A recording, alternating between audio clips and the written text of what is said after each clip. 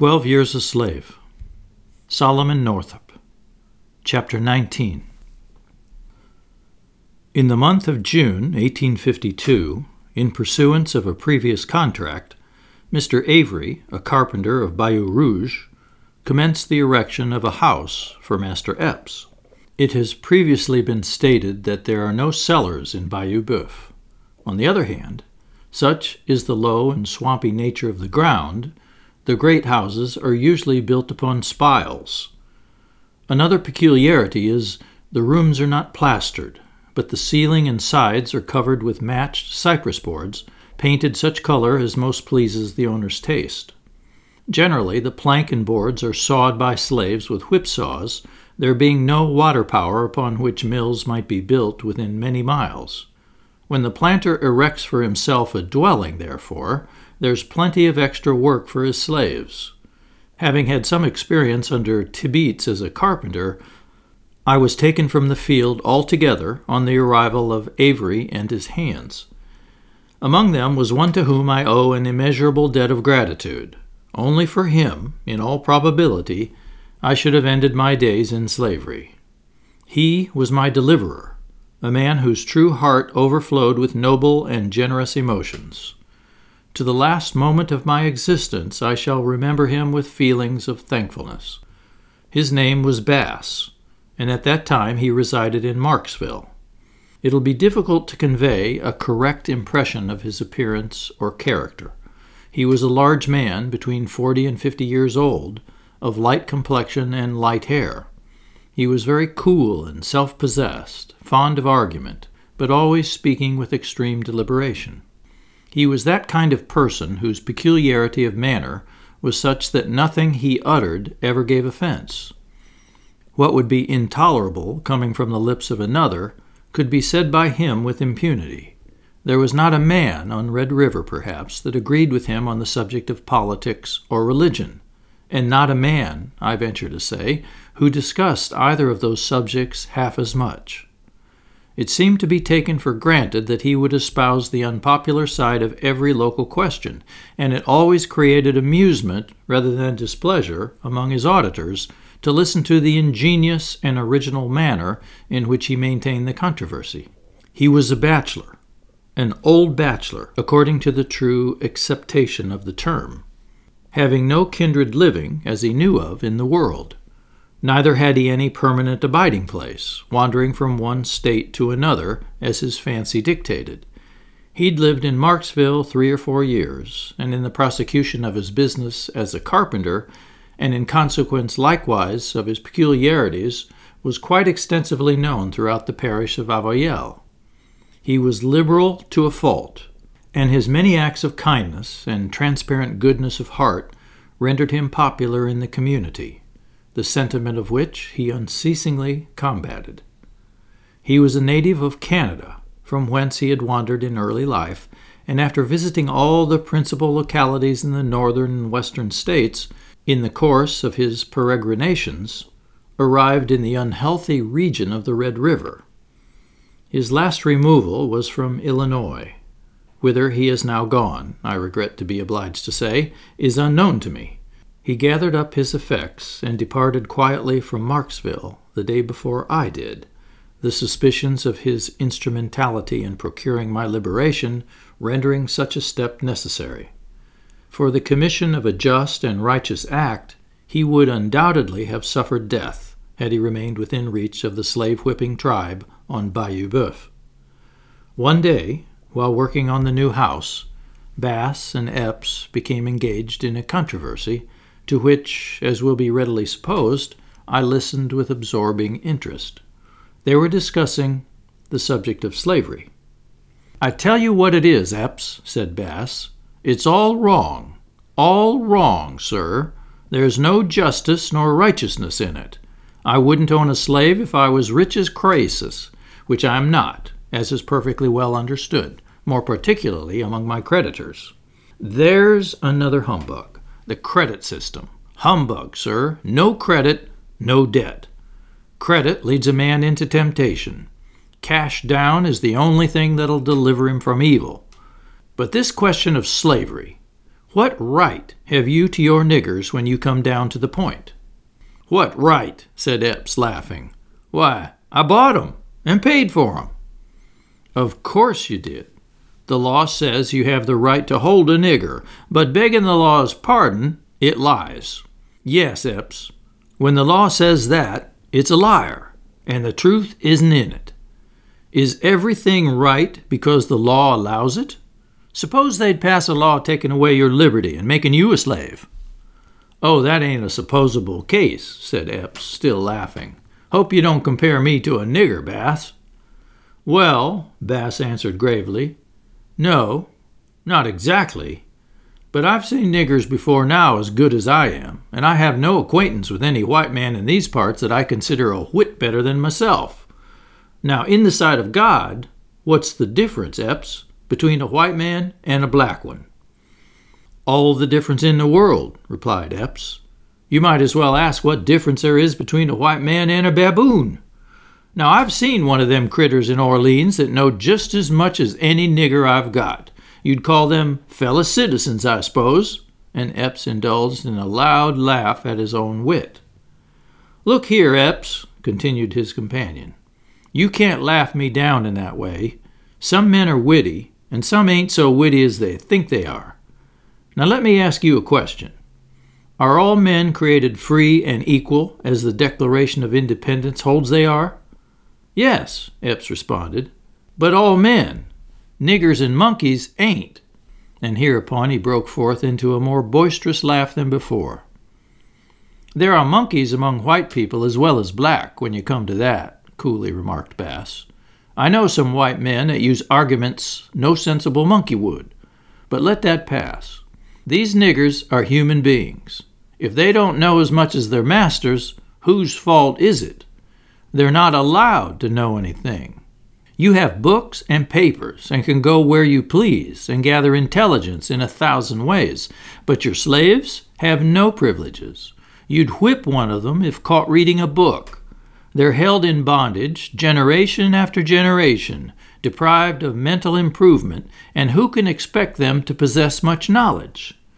If they're not brought down to a level with the brute creation, you slaveholders will never be blamed for it. If they're baboons, or stand no higher in the scale of intelligence than such animals, you and men like you will have to answer for it. There's a sin, a fearful sin, resting on this nation that will not go unpunished forever. There will be a reckoning yet, Epps. Yes, there's a day comin' that'll burn as an oven. It may be sooner or it may be later, but it's a comin' as sure as the Lord is just." "If you lived up among the Yankees in New England," said Epps, "I expect you'd be one of them cursed fanatics that know more than the Constitution and go about peddling clocks and coaxing niggers to run away." "I was in New England," returned Bass. "I would be just what I am here. I would say that slavery was an iniquity and ought to be abolished. I'd say there was no reason or justice in the law or the Constitution that allows one man to hold another man in bondage. It would be hard for you to lose your property, to be sure, but it wouldn't be half as hard as it would be to lose your liberty. You have no more right to your freedom, in exact justice, than Uncle Abram yonder. Talk about black skin and black blood. Why, how many slaves are there on this bayou as white as either of us? And what difference is there in the color of the soul? Pshaw! The whole system is absurd as it is cruel. You may own niggers and be hanged, but I wouldn't own one for the best plantation in Louisiana." "You like to hear yourself talk, Bass, better than any man I know of. You'd argue that black was white or white black if anybody would contradict you. Nothing suits you in this world, and I don't believe you'll be satisfied with the next if you should have your choice in them." Conversations substantially like the foregoing were not unusual between the two after this, Epps drawing him out more for the purpose of creating a laugh at his expense than with a view of fairly discussing the merits of the question. He looked upon Bass as a man ready to say anything merely for the pleasure of hearing his own voice, as somewhat self-conceited, perhaps, contending against his faith and judgment in order simply to exhibit his dexterity in argumentation. He remained at Epps throughout the summer, visiting Marksville generally once a fortnight. The more I saw of him, the more I became convinced he was a man in whom I could confide. Nevertheless, my previous ill fortune had taught me to be extremely cautious. It was not my place to speak to a white man, except when spoken to, but I omitted no opportunity of throwing myself in his way, and endeavored constantly, in every possible manner, to attract his attention. In the early part of August, he and myself were at work alone in the house, the other carpenters having left, and Epps being absent in the field. Now was the time, if ever, to broach the subject, and I resolved to do it, and submit to whatever consequences might ensue. We were busily at work in the afternoon, when I stopped suddenly and said, "Master Bass, I want to ask you what part of the country you came from." "Why, Platt, what put that into your head?" he answered. "You wouldn't know if I should tell you." After a moment or two, he added, "I was born in Canada. Now guess where that is." "Oh, I know where Canada is," I said. "I've been there myself." "Yes, I expect you're well acquainted all through that country," he remarked, laughing incredulously. "As sure as I live, Master Bass," I replied. "I have been there. I've been in Montreal and Kingston and Queenston and a great many places in Canada, and I've been in York State, too, in Buffalo and Rochester and Albany, and I can tell you the names of the villages on the Erie Canal and the Champlain Canal." Bass turned round and gazed at me a long time without uttering a syllable. "How came you here?" he inquired at length. "Master Bass," I answered, "if justice had been done, I never would have been here." "Well, how's this?" he said. "Who are you? You've been in Canada, sure enough. I know all the places you mention. How'd you happen to get here? Come, tell me all about it." "I have no friends here," was my reply, "that I can put confidence in. I'm afraid to tell you, though I don't believe you would tell Master Epps if I should." He assured me earnestly he'd keep every word I might speak to him a profound secret, and his curiosity was evidently strongly excited. It was a long story, I informed him, and would take some time to relate it. Master Epps would be back soon, but if he'd see me that night after all were asleep, I'd repeat it to him. He consented readily to the arrangement, and directed me to come into the building where we were then at work, and I would find him there. About midnight, when all was still and quiet, I crept cautiously from my cabin, and silently entering the unfinished building, found him awaiting me. After further assurances on his part that I should not be betrayed, I began a relation of the history of my life and misfortunes. He was deeply interested, asking numerous questions in reference to localities and events.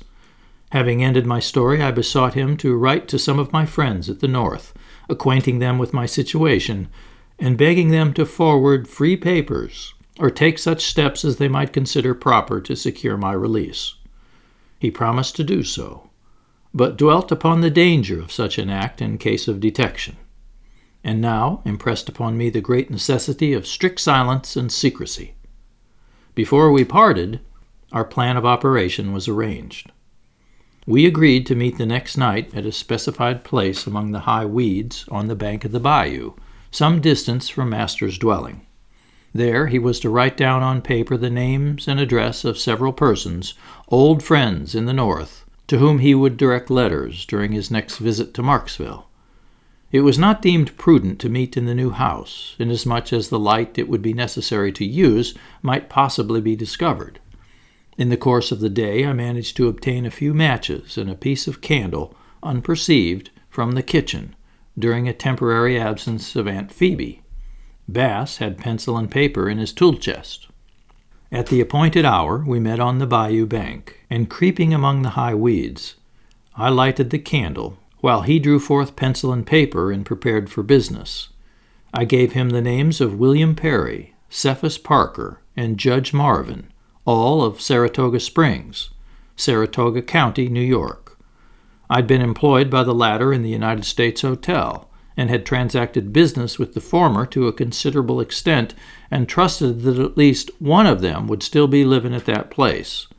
He carefully wrote the names, and then remarked thoughtfully, "It is so many years since you left Saratoga. All these men may be dead, or may have removed. You say you obtained papers at the Custom House in New York. Probably there's a record of them there, and I think it would be well to write and ascertain." I agreed with him, and again repeated the circumstances related heretofore, connected with my visit to the Custom House with Brown and Hamilton. We lingered on the bank of the bayou an hour or more, conversing upon the subject which now engrossed our thoughts. I could no longer doubt his fidelity, and freely spoke to him of the many sorrows I'd borne in silence, and so long. I spoke of my wife and children, mentioning their names and ages, and dwelling upon the unspeakable happiness it would be to clasp them to my heart once more before I died. I caught him by the hand, and with tears and passionate entreaties implored him to befriend me, to restore me to my kindred and to liberty, promising I would weary heaven the remainder of my life with prayers that it would bless and prosper him. In the enjoyment of freedom, surrounded by the associations of youth, and restored to the bosom of my family, that promise is not yet forgotten, nor shall it ever be so as long as I have strength to raise my imploring eyes on high.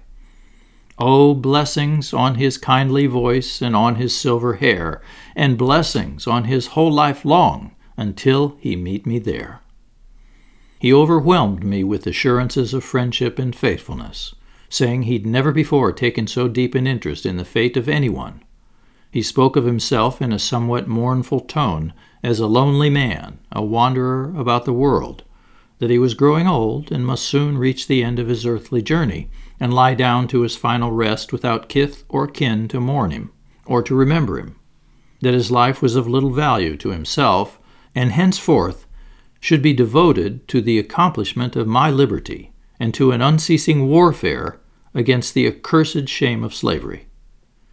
After this time we seldom spoke to or recognized each other. He was, moreover, less free in his conversation with Epps on the subject of slavery.